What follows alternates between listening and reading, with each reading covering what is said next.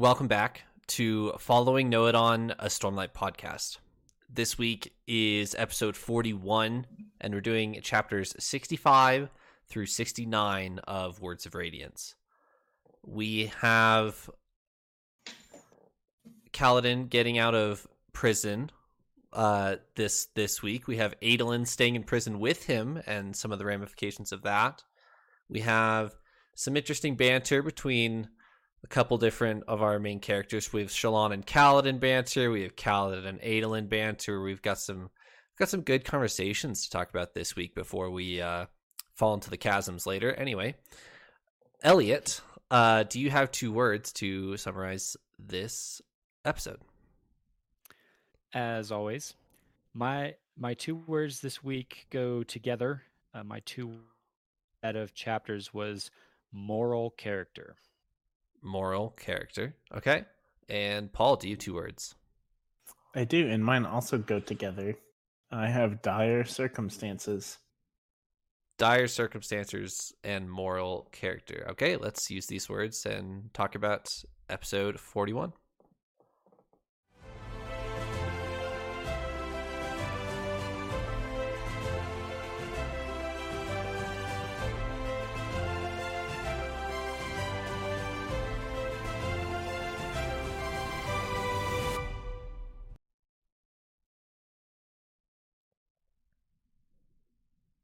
All right, Elliot, I will bounce it back to you. You can. How are you doing? And you can tell me a little bit more about your 2 words. I'm doing well. Things are getting adrenaline pumping here in Words of Radiance. I feel like we're really getting to the climax, or at least it feels that way. We'll see where it goes after this, but excited for these chapters, for what we've been reading lately. Moral character, mainly, honestly, I because of Adolin. I was really impressed by his moral character here in this chapter when he decides to voluntarily put himself in jail alongside Kaladin. Like, I did not expect that at all, and it was kind of like a whoa, that's super honorable, and I thought that was awesome. But I think there's a few other things in these chapters that reveal some of our characters' moral character as well. I think Kaladin has a pretty moment in these chapters where he agrees to help Moash assassinate Elhokar. I think that Dalinar's moral character again in this chapter when he realizes that versions of his visions are getting out there to the public, and I think he responds pretty well to that.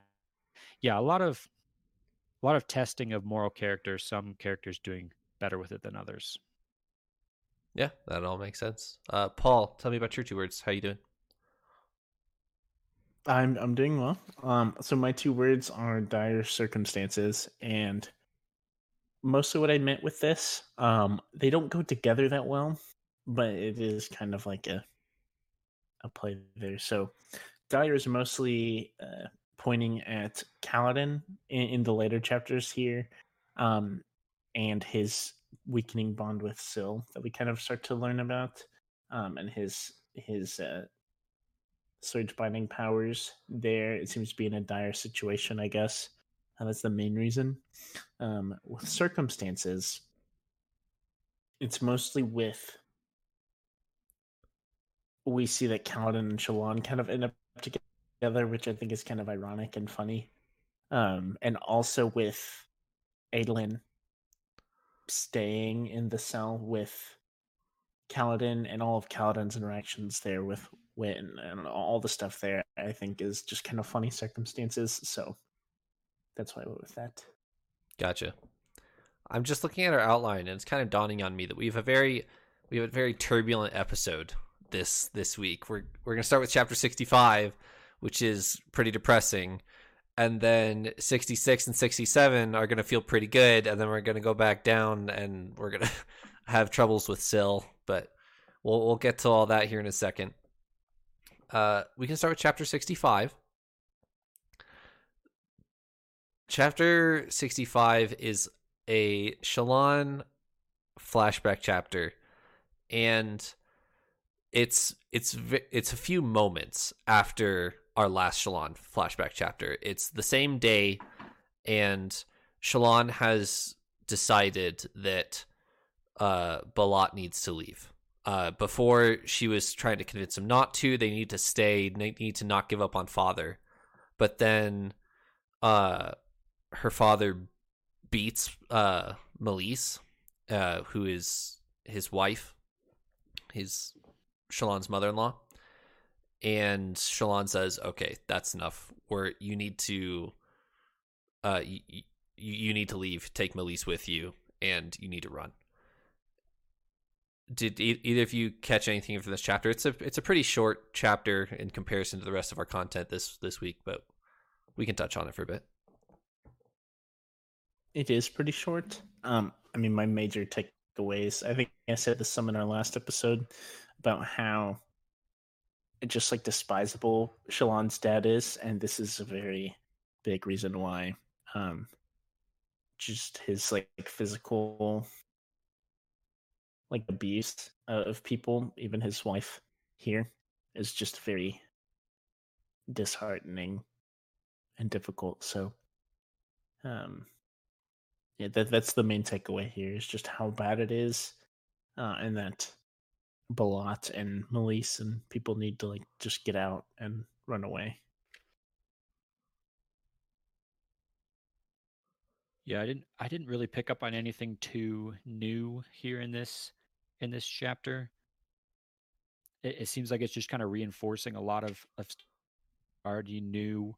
You know, we know that Shallan has something hidden in her father's room in that safe behind the painting. We know that her father's a terrible person. We get some more evidence of that, like you're talking about, Paul. Yeah, the only honestly took note of here is that they decide that they're going to try and get away, or at least Balat is gonna try and get away. But yeah, just more evidence to back up a lot of our already conceived notions. Yeah, we get a couple weird references to the bright light behind the painting that Shallan's obsessed with in that room. And she goes into the room for the first time since, she doesn't say it, but what we're assuming the day her mother died. It's pretty clear there that it's the first time she's been in here since then. So she does want to rescue Melise, because she walks in there and Melise's arm is broken. Like, Lindavar has beat her, and it's like, it's terrible. And Shallan's, it's in reference to a couple messages, or sorry, a conversation between Kaladin and Shallan later, that Kaladin is accusing Shallan of not being able to be sympathetic to people who are hurting, and Shallan's like, no, well, but we'll get there. If only you knew. Yeah. Chapter 66. Before we really dive in to this chapter, shout out to the YouTube channel Man Carrying Thing. He is very funny, and he came out with a skit about this chapter a couple weeks ago, and it was just in time for me to show Paul and Elliot this video, because it's like this minute skit of Adolin and Kaladin going back and forth in this chapter. I thought it was really funny. So shout out to him, and I'll leave a link to his channel in the description on YouTube. What was the premise, right? If Kaladin was a 90s sitcom, Yeah. Mm-hmm. it was pretty funny. I laughed. It was really good. All right, so Kaladin gets set free from his jail time for defending Adolin in the duel and challenging Amaram afterwards. And we learn pretty quickly in this chapter that Adolin has locked himself away with Kaladin in a different cell, and he's been there for as long as Kaladin's been there. Either of you want to pick this up? My I gotta say, I touched on this earlier. My respect for Adolin, which was already fairly high, just shot quite a ways up. Like sometimes it seems like Adolin's flaw is that he doesn't care sometimes about those around him. We know that he has pretty honorable intentions. We know that he's a good guy, but this took him from good guy to like, wow, that was really meaningful what he just did there. So I was Adolin. He just shot up the ranks quite a bit in my esteem for him. It was very cool. I feel like I wasn't as impacted by it, so maybe I should have been. Not that it wasn't cool or anything, but just like, I don't know. I don't fully. It was. I think the best thing accomplished by it was it kind of helped him in Kaladin's eyes to respect him. Mm-hmm. But other than that, I feel like it wasn't that big of a deal. Like if he didn't have to go to prison, like he just went. But it does help him a lot with Kaladin, which is incredibly important for our story. So I'm not going to discount it at all. But I guess it wasn't. I don't know. It talks about how he basically wasn't doing it for recognition, but it felt like he was doing it for for recognition still, Right. in a little bit. Like I feel like he can't do it not for recognition in some way. Kind of. Anyways, kind of playing devil's advocate a little bit. I definitely hear you. There was definitely some elements there, and Kaladin was bantering with him a little bit, pointing out like, wait, you still got baths here in jail, and right. Adolin comes back. Well, the water was cold. It was terrible. Yeah. In proper Adolin fashion, he's wearing cologne when he walks out of his prison cell, and Kaladin's like, wait a minute. He's like, I'm not a savage. Like, right. Of course I'm wearing cologne. Like, what do you mean? But Paul, I think it does go a long way to not just raise Adolin maybe in our sights, but in Kaladin's. I think this earns a lot of respect with Kaladin, to the point where Kaladin even apologizes to him for the way that he acts. And I felt like this was actually a really big step for Kaladin right here to put aside his hatred, and I don't use that word lightly, hatred for Light Eyes, and to apologize to Adolin and say, hey, I messed up our chance. I did the wrong thing. Like that is huge. I feel like this is a big moment in Adolin and Kaladin's friend. Maybe this is like the moment where you could call it friendship, at this point going forward. So I totally agree. I think this is big for the story.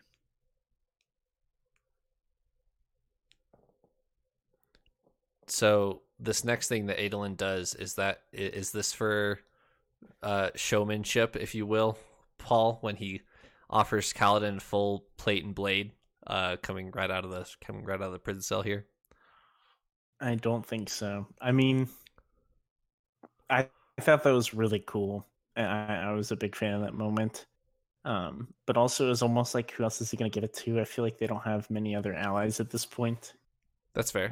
And Kaladin has like definitely proved himself here. Like it is cool because Adolin does have a great deal of respect for Kaladin now because he kind of saved his life, and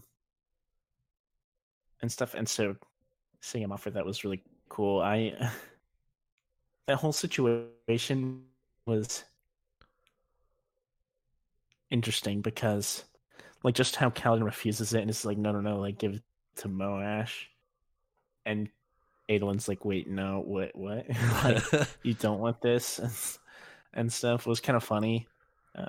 Just kind of the character dynamics there. And it almost showed a little bit of how little they know about each other. They know a lot about each other, but also very little, which I think is kind of interesting. And I kind of like it. They're both starting to like respect each other, but they've both kind of been going off of each other's assumptions. Like Kaladin always has this Aelin's a Light Eyes prince, like he's doing his, pompous thing, and almost vice versa. I feel like Adolin doesn't think about Kaladin that much. But he's just like bodyguard, like gruff guy. Like, of course he wants the shard blade. I mean, everyone does, so that's kind of unfair. But Right. um, but yeah, it's an interesting dynamic there. But I feel like that's kind of a major Kaladin trait. Kind of, if you've like spent time with him in training and stuff, like he won't touch a shard blade and things like that.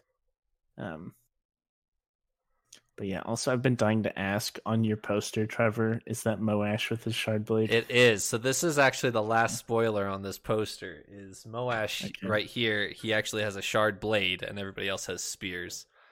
So, that's what I've been thinking about for so long, and it was part. It really was not the reason I came up with it, but that was part of the reason. I was like, yeah, Moash has a shard blade. Like it was kind of alluded to in the past that he couldn't have one, but right. But we never found that out. But he gets one, so yeah, it's kind of incredible.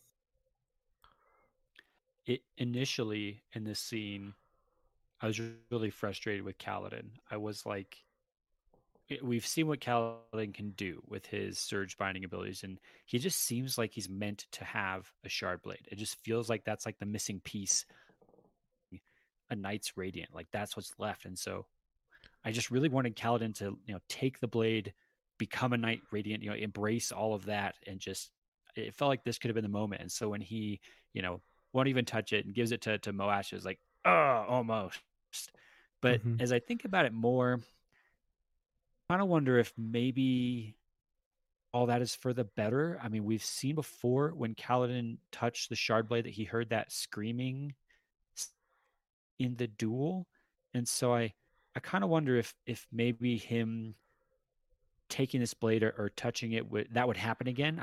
Maybe Kaladin can't even wield shard blades because of that, and so I wonder if him not accepting this is actually for the better. Even though I feel like Windrunner Kaladin with a shard blade would be, an unstoppable force that would be awesome. Maybe it really wouldn't work that way, and this is actually the better path. He didn't touch this shard blade, so we don't know if it'll scream at him like the other one did. So,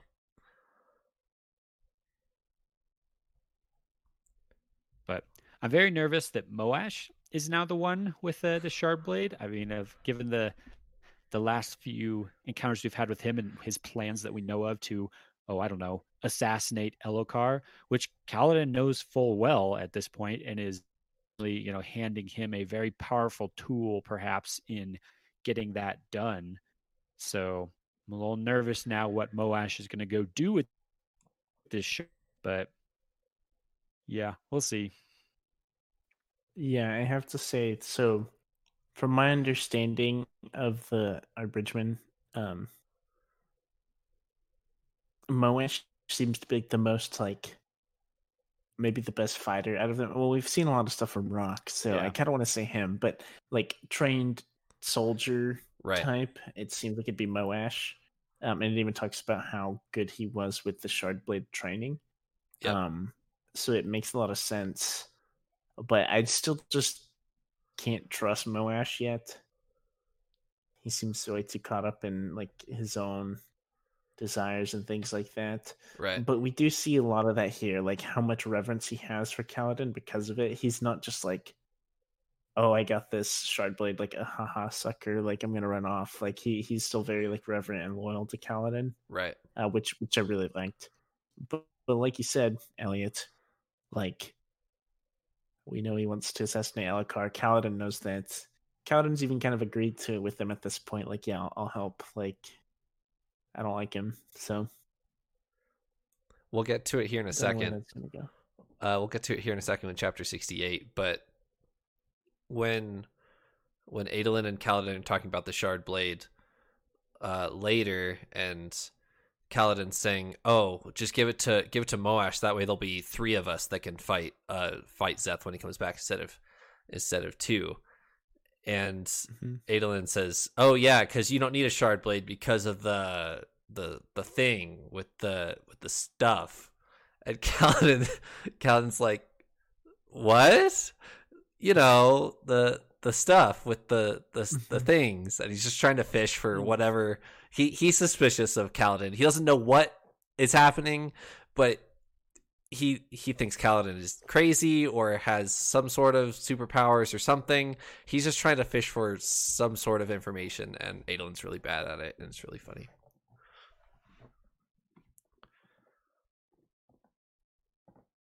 Any more with chapter 66 before we go into chapter 67? Just that the chapter ends with Kaladin like actually agreeing to help Moash assassinate Elhokar. Yeah. Again, that was a lot of big moments in this chapter, actually. I felt like that was another moment that was like, uh-oh, now what? Right. We've talked before about whether we thought, Kaladin should or should not help Moash, and I'm certainly very firmly on the side of I think that is a terrible decision and he seems to be going all in on that path. We'll talk about it more here in a little bit with the consequence it has to do with Syl in the next couple chapters. But chapter 67, Dalinar and Navani are attending a feast held by Elhokar, and almost immediately upon them showing up, everybody is just snickering like behind their sleeves and laughing at Dalinar as he's walking through, and he's kind of used to this at this point. He hasn't been very favored in the Alethi court for a while now, but it's way more obvious at this feast, and it's because Sadeas has published all of Dalinar's visions, but he has doctored them to where it sounds like Navani is like making fun of him the entire time or calling him insane the entire time while making commentary on these visions. And so Dalinar chooses to embrace this instead of run from it in front of the entire court, and that gives him an interesting reaction from a couple different people. Do either of you guys want to pick this up?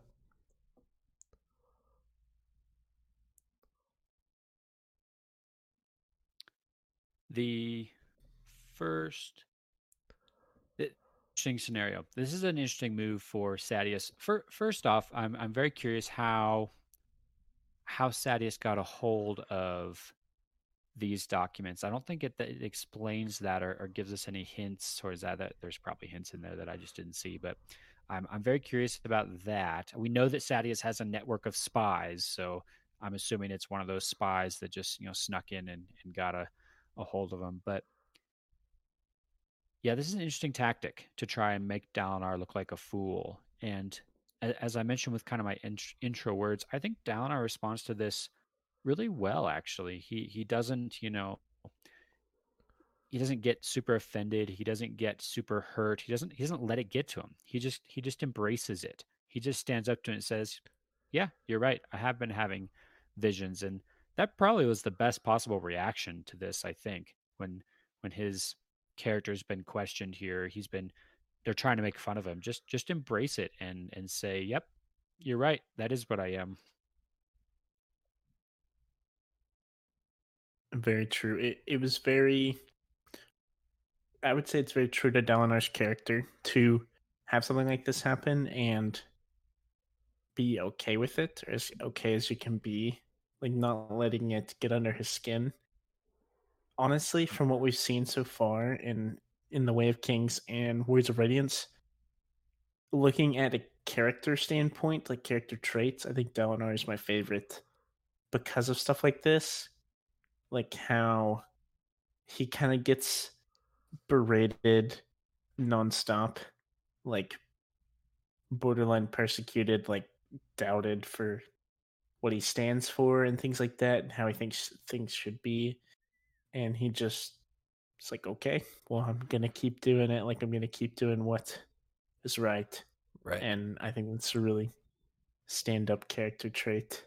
So I do really like Dalinar, and that's my biggest takeaway from this chapter. That, and also he had a really fun, or pretty fun conversation with Wit as usual. But yeah, this chapter was pretty general, I guess. Like nothing crazy happens, but this is like it's kind of sad to see that with basically slandering Dalinar, kind of dragging him through the mud, trying to make him look bad. Is always sad, but he handles it well.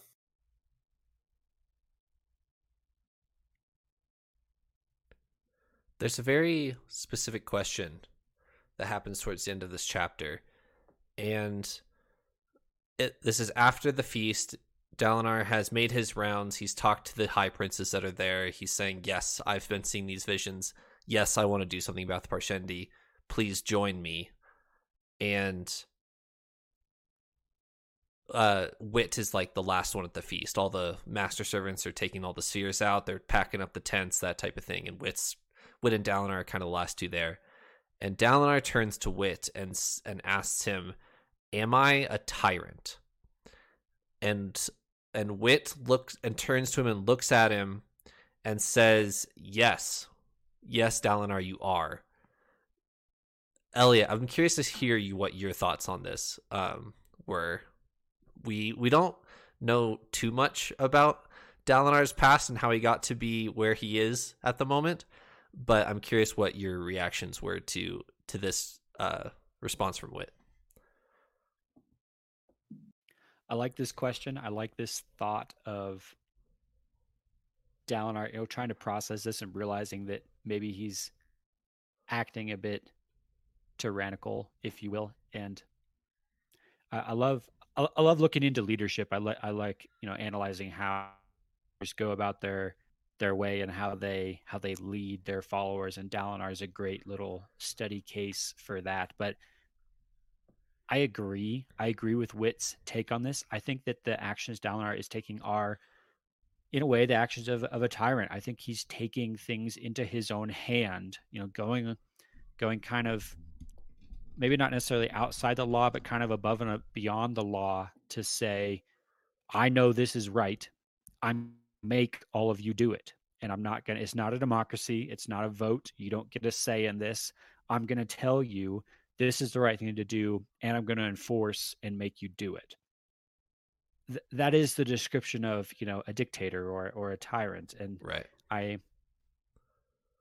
The struggle, and I really hope we get to dive into this more in Dalinar's book, the next one, is he justified in doing what he's doing? If your cause is right and good, does that justify forcing other people to follow you?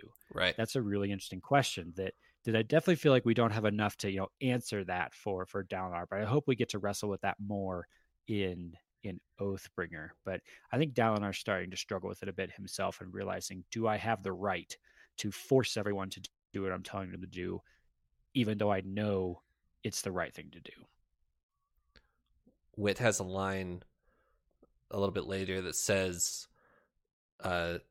if we had met in different times, I probably would have called you out for what you're doing, but because you have the circumstances that you have in front of you, you're probably what the world needs, is a benevolent tyrant, is what he calls him. So yeah, there's some interesting questions there as far as leadership and forcing other people to do what's right even though they don't want to, type thing. Very true. If I talked about how much I like Dalinar, and I definitely stand by it. But if I was just a citizen here looking up to Dalinar, I feel like I just would not be a fan of him. Because it is very much like, this is the one thing we're doing. You don't really get a say. Right. Sorry, but from our reader's perspective, knowing what he's seen, what he's been through, a little bit of it at least, I think he's a really stand-up guy. So I guess that's all about perspective. Elliot, you said in the outline here that you have a new Dalinar theory. Do you want to talk about that a little bit, or did you already talk about that a little bit? No. So I have a new Dalinar theory, and it's not honestly super related to what's going on in this chapter. It's a little bit kind of a side note, but now's probably the best time to talk about it. Honestly, I thought of this, I think, as I was just reading a Kaladin chapter. It just kind of like, wait a second. what if? Let me back up. So Shallan and Right are our two best examples of surge binders or budding knights radiant. And we've kind of seen their journeys, how they got from being normal people to being where they are now. And something that happened with both of them is their abilities, tied to their surge bindery, they manifest themselves before the person really knows what they're doing, right? Right. It takes them a little ways to figure out, whoa, I'm wielding powers. And so, this happened with Kaladin, this happened with Shallan. We're not quite sure maybe how it happened with Shallan. We're still figuring that out, but we know that pattern before Shallan realized that he was around. Anyway, all that to say, what if Dalinar's vision are an early manifestation of a surge binding power associated with another order of? What if that ability for him to receive these messages from the Almighty is somehow like an early version of one of those surge powers that he might be able to develop in the future? Indications of this, of course, are obvious that maybe this is the early signs of him becoming a surge binder, that he's got a spren who's watching him and hanging out with him, and he just hasn't yet, and maybe he's growing into becoming a knight of another order of the Knights Radiant. All a bit of a crazy theory, not much evidence or anything to point to that, but I was just kind of thinking about the visions and realizing that they're rather mystical and magical, and kind of like a what if? I don't even think it's as far-fetched as maybe you're describing it, Elliot, because there's so much like unnatural stuff or supernatural things going on with Dalinar that at least that's one of the easiest ways to explain it. Yeah. It could be like we've talked about Szeth. Is he some like anomaly? It could be that with Dalinar, but I'm kind of in the boat that he's some form of Knights Radiant or will be, because there's like all the stuff with his visions, and then just random things that are just kind of supernatural. Like he can't remember his wife at all, yeah. and can't hear, like we never hear her name. Like he just hears like static, like really kind of bizarre things like that. That I think there's got to be a spren in play somehow. There's also something surrounding Dalinar are the scratches on the walls and on the floor and stuff.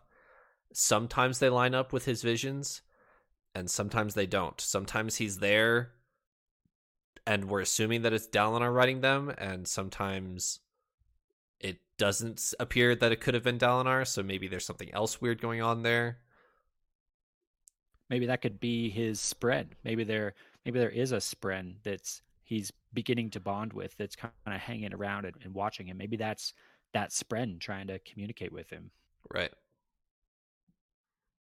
The number one thing I want to look for to maybe confirm this is we know that both Shallan and Kaladin's powers, and actually another example we got recently was Lift with her powers. It requires Stormlight, right? Every one of these powers requires Stormlight, and so even when they don't realize what they're doing, so I need some evidence maybe of like these visions consuming somehow. That would be a good piece of evidence for this. I don't know that we've seen any hints of that yet, but if we do get some kind of an indication there, that would be helpful.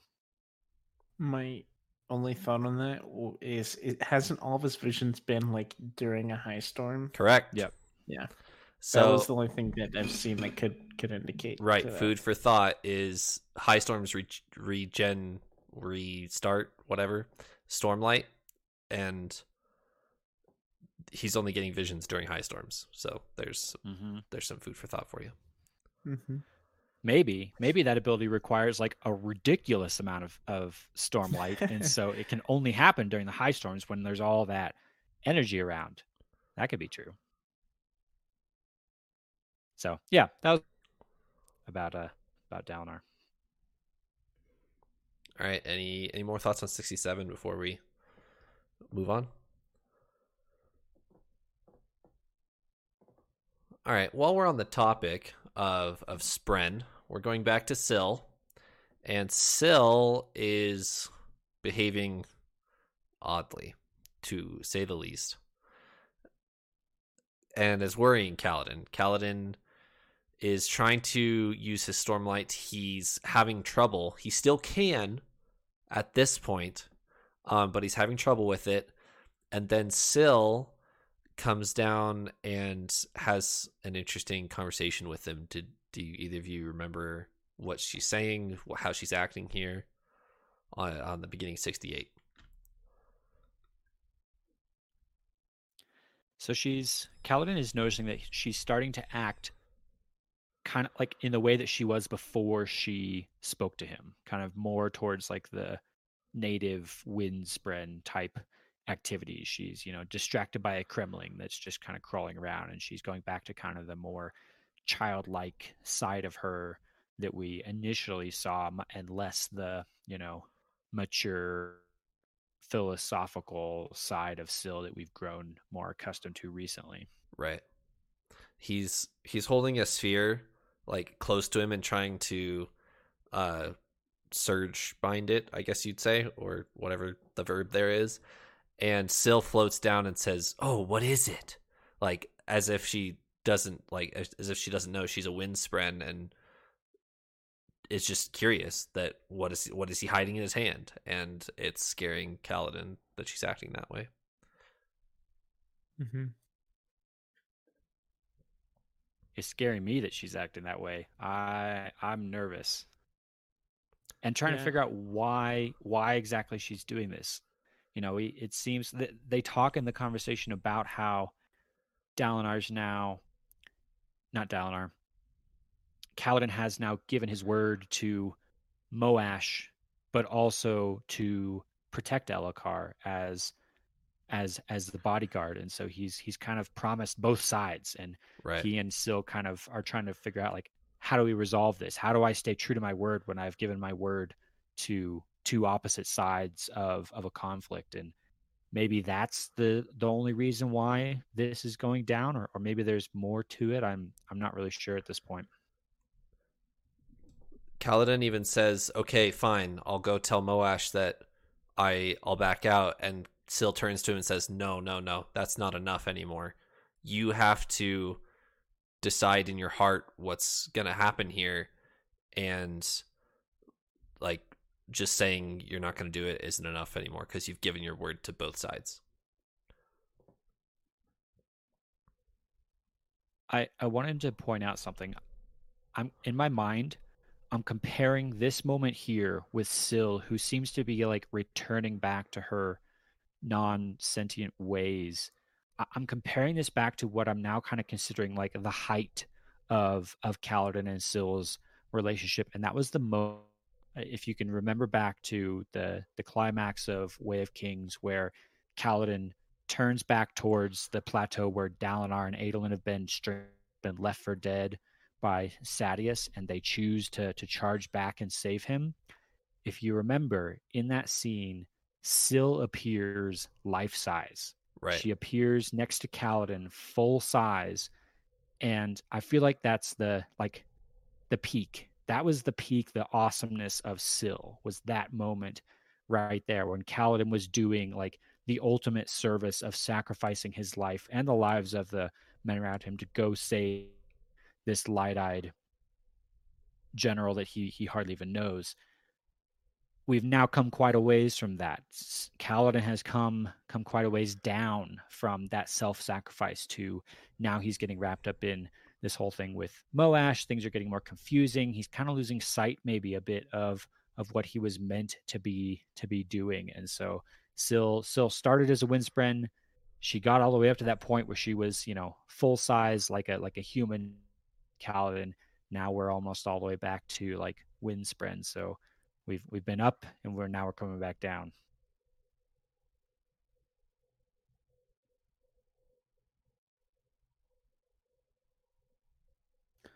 Yeah, as a really big fan of Sylphrena, I'm very sad about this at the moment.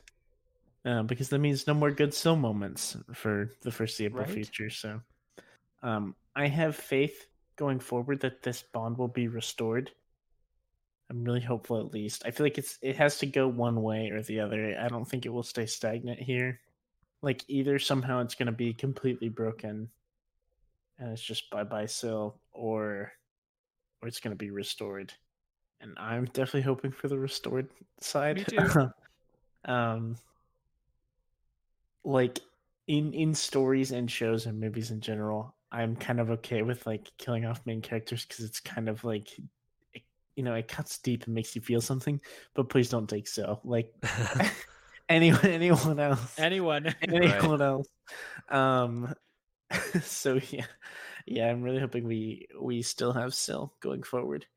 I'm curious to see how it goes because that could come about in a lot of different ways. Like we said, I very much with the current state of things, I very much believe it's because, like you said earlier, Kaladin gave his word to two sides, and he's guaranteed to not be able to uphold those. Like, he cannot go all in with Moash and keep his word to Dalinar and Alucard to protect. He can't do both. Right. So he has to make that decision, and not just for Syl, like for himself, I guess is my understanding. So yeah, I don't know what he's gonna do. I'm really curious. Do you have a guess, Elliot? Do you think he's gonna go through with trying to assassinate Alucard with Moash, or is he gonna bail? I'm not sure. I feel like if he does go through with that and does help Moash with Elokar, it seems like that might be the death knell for Syl. So I really hope he doesn't. I feel like kind of at this point, I feel like Syl's only hope is if Kaladin can turn from that, if he can somehow like progress further into his wind runneriness and figure out how to somehow get to like the next oath that he needs to give. But yeah, I want to have faith in Kaladin. I want to have faith in Kaladin that he's not going to do it. So if you're making me guess, I'm going to guess that Kaladin's going to stay true and he doesn't. Okay. Me hoping. I agree. I'm also hoping for that. My guess as to how things may go forward with that is, I think it's going to be like the happy ending, like something my guess is he's going to not only like protect Elkar, he's going to like somehow convince or talk to Moash to like almost like forgive and move on from that. And I think that might be his like upholding and stuff, and it'll come from like a wholesome place. That's what I'm hoping for. That's what I would love to see. Please, Brandon Sanderson. Like, yeah, usually I'm kind of on the fence of, okay, whatever happens, that'll be exciting. But this, I'm like, okay, come on, like, now you're invested. Yeah, I am. With this dynamic in mind between Kaladin and Syl, do you guys remember back to one of Dalinar's visions at Feverstone Keep? They call it the Recreants, and Dalinar is seeing what they now call the Recreants, and it's a bunch of Knights Radiant abandoning mankind, as they say, or as the foreign church would call it. With our knowledge that Knights Radiant have Spren, and seeing this Syl Kaladin interaction, Syl's returning to Syl's returning to be like more of a wind Spren based on these oaths that Kaladin can't hold up, because he's given 2 oaths and he can't hold up both of them. And that's the context we have so far. Do you guys have any predictions, guesses as to Old Knights Radiant, what happened there, given this context? My initial thought is not that they somehow had conflicting promises, but more just that they abandoned. Like, for example, what we're understanding, Kaladin's current objective is his like bodyguard duty, right? Keep right. everyone there safe. And and it's kind of always been the notion of like protecting people for the most part. I'm guessing that that with the Knights Radiant, it was just the like, no, I'm not doing that. Like, not like a promise to another side or allegiance or something that conflicted, but just no, I'm out. Like, no, thank you. That's my guess. Fairly basic. I agree with all that, Paul. I think that's really good, like, logic through that, given the events we saw in that vision. That seems to be the most logical explanation there. It seems like they're just laying down their arms. They're choosing to walk away from being a Knights Radiant, and that alone could be, the breaking of an oath. They're choosing to not stand up for what they said they were going to. So that seems like that could be the whole reason. But the epigraphs that we saw during the last part of this book, where we talked about this a little bit on one of our episodes not too long ago, seemed to hint at something way more complex, and there wasn't enough detail there to tell us exactly what it was, but it sort of hints to like one order betraying the others, perhaps, or some sort of like evil within the Knights Radiant of some kind. I think there's more to it. But I don't know what it is. Yeah.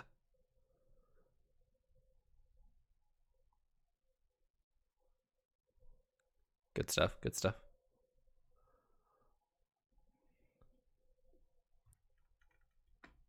Pushing past our Silk Complex in chapter 68, Moash's eyes are in fact getting lighter. He has bonded his shard blade and his shard plate, and his eyes have turned from like brown to like light tan, I think it says.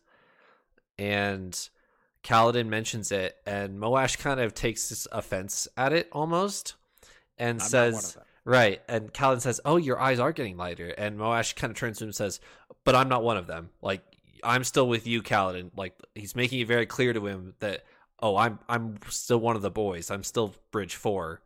I'm not one of those light eyes, So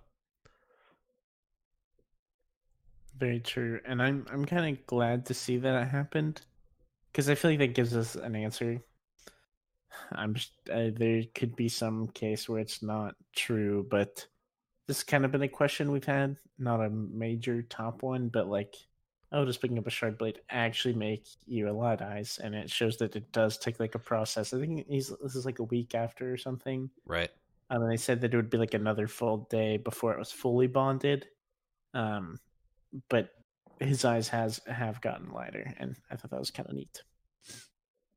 I fully expected that to be, a superstition, an old wives' tale, that Moash's eyes wouldn't change, and then there'd be kind of this, whole thing about, is he really a true shard bearer if he's still a dark eyes? But no, it seems like it really is changing him. So apparently there is some kind of, metaphysical bond between shard bearer and wielder. So yeah, very magical, which we knew shard blades were already, so I guess I shouldn't be surprised.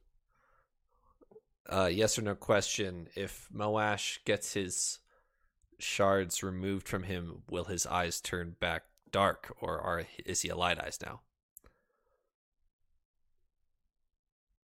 Wow, interesting question. I feel like I have no basis on which to guess one way or the other.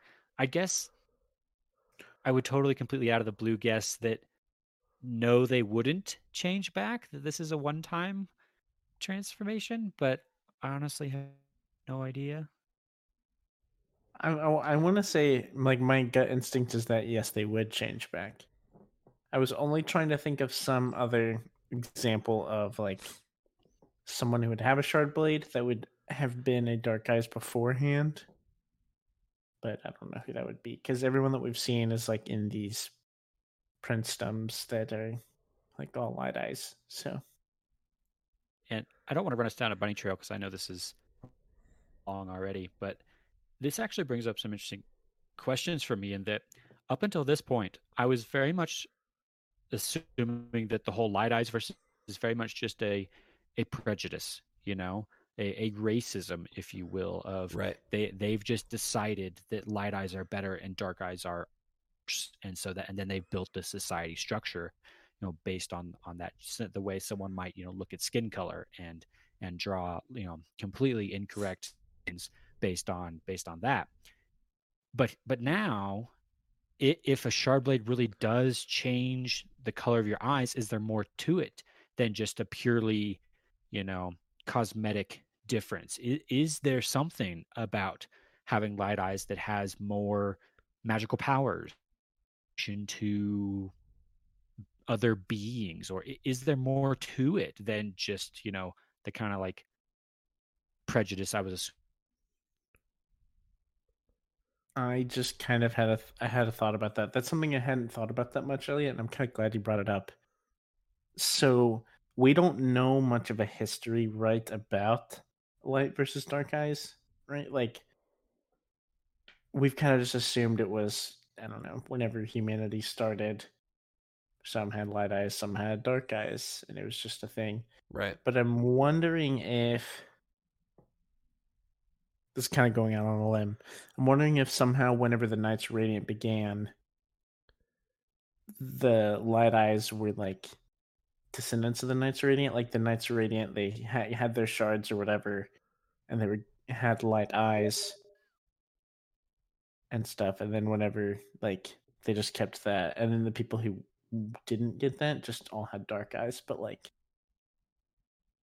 if that makes sense, Yeah. like somehow I believe Enhancer got light eyes because of that, and that could kind of be like a basis, like an original, I guess, reasoning for the difference. Like, oh, like we're blessed and have shard blades or whatever, like we're superior, and that's how that could have began.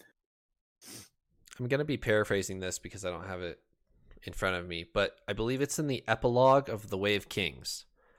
Hoid is kind of musing to himself outside Kholinar, and he's talking about it to himself, the difference between light eyes and dark eyes.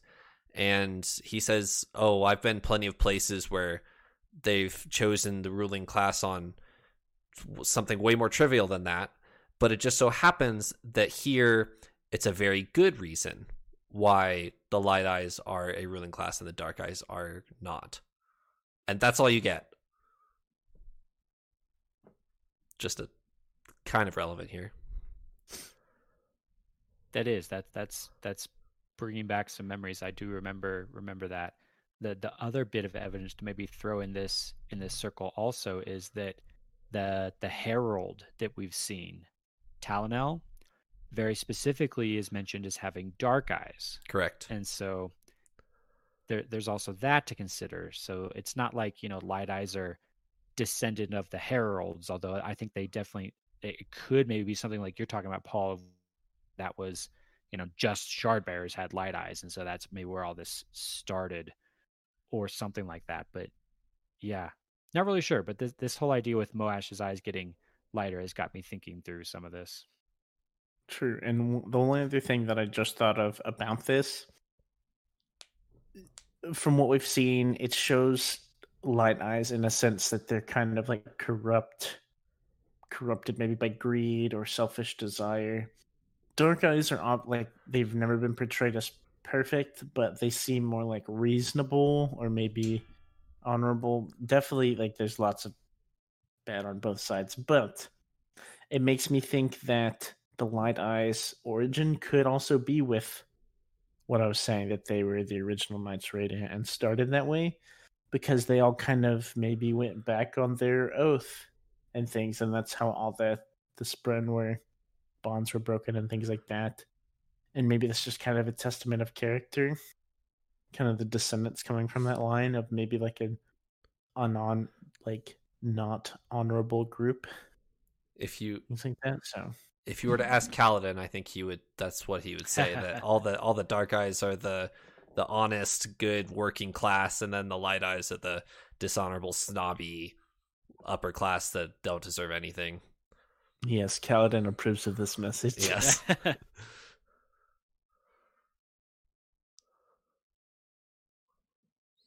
We have a banter scene between Shallan, Adolin, and Kaladin. Kaladin calls Adolin obnoxious to his face, and Adolin doesn't understand what he's saying, so he thinks it's a compliment. Shallan kind of chides him for that, and then they all fall in the chasm. And that leads us to chapter 69. Either of you want to talk about anything else in chapter 68 before we jump into 69?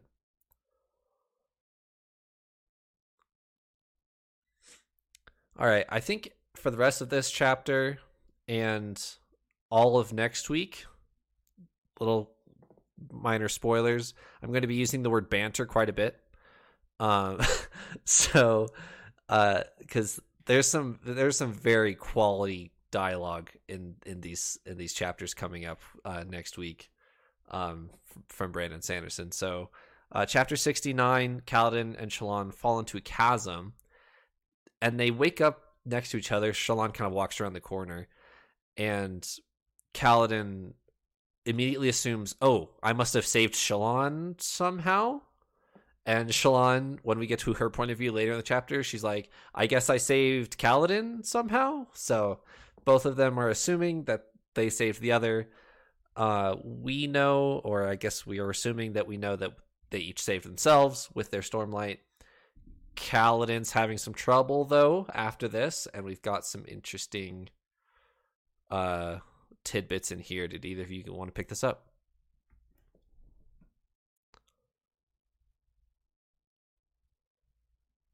So I'm trying to figure out what exactly happened with Kaladin as he's falling through the air, because I feel like this is really important. This seems to be the moment that perhaps something terrible happens to Syl. As he's falling, he's trying to suck in Stormlight. He's trying to save himself. He knows that's my only way to survive is if I can get some Stormlight in my body. He can't get it. He can't get it. He can't get it. And then he does get it. But he hears Syl scream this terrible scream. The book even says that vibrated Kaladin's very bones. And then he hits the ground and survives.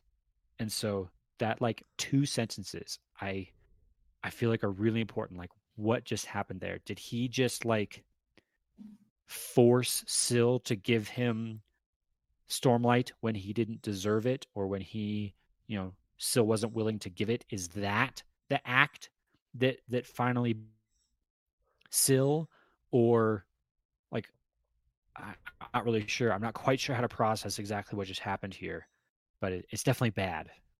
Right.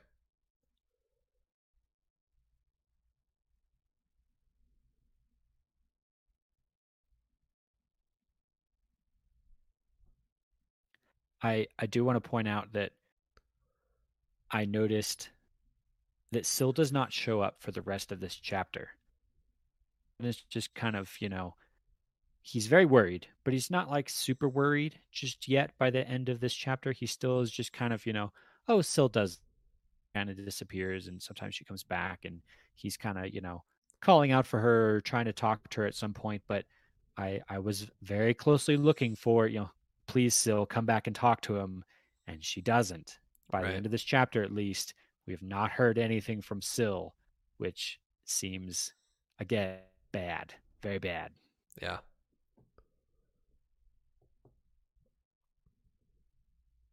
Paul? Rest in peace. Better not be. Yeah. So I guess I didn't think that much about Syl or the Syl scream when they're falling. So kind of, I guess, moving on a little bit from that, just over this chapter as a whole, I'm curious to see what happens here. Kaladin and Shallan don't really like each other and stuff, but this was kind of a cliffhanger chapter almost. Like, they fall into is there a pun intended there? Like, hanger. Yes, yeah, exactly. Yeah, they fall into this, and so now they kind of stuck together. There were other people on the bridge, right? And they kind of all died, which was very sad.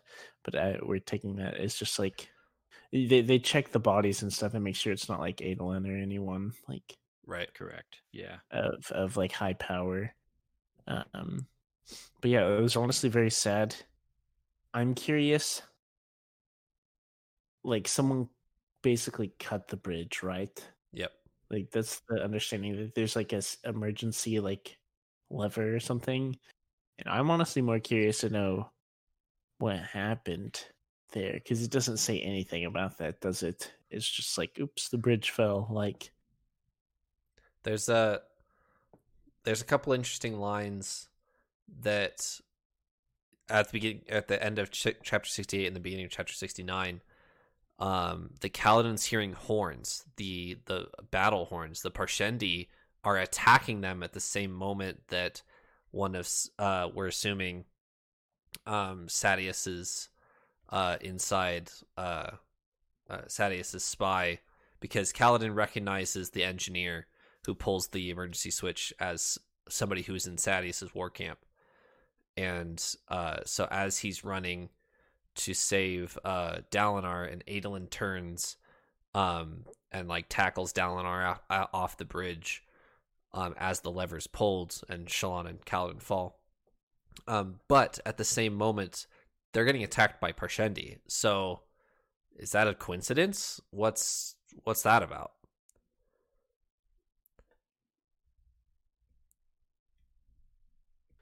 Yeah, really not sure what that's about either, because as far as we know, the Parshendi aren't going on bridge runs anymore, right? They're Correct. not contesting the Alethi for the gem hearts anymore. So was this a coordinated thing somehow where the bridges dropped and the Parshendi attack at the same time? Or is this just kind of random chance that they just kind of venture to Parshendi territory and the Parshendi decide, oh, might as well get them, and it just kind of happens at the same time? And not sure. But why are the Parshendi there in the first place? They're not even to get after a gem heart. Shallan's just out that far to get a sketch of a chrysalis that doesn't have a gem heart in it anymore. So what are the Parshendi doing there? Good question.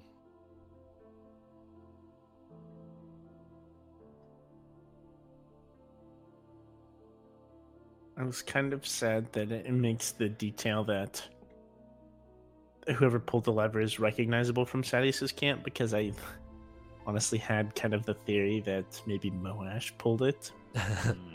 Even though I don't think he's there, but my guess was going to be Moash pulled it because even though Kaladin has agreed to work with him, he doesn't want anyone knowing of his plans. I wanted to like, oopsie, like... Do you think Moash would backstab Kaladin? I think that would be a very crazy twist, and that's why I'm going out on the limb. But yeah, I think it does make that description that it was like someone from Sadeas' camp, so it's probably just a Sadeas like scheme again. Right. I think so, yeah. But that was honestly where my mind went, because I'm expecting some big plot twist as we come up to the end of part 4. Part 4 is usually a pretty wild ride, or at least it was in The Way of Kings, so right. I'm expecting something kind of big going forward. We've still got like 5 chapters yet for your twist. Mm-hmm. Yeah. So Kaladin and Shallan are at the bottom of the chasm. They start walking back, and that's kind of where we end. Any closing thoughts for 69 or the whole episode here?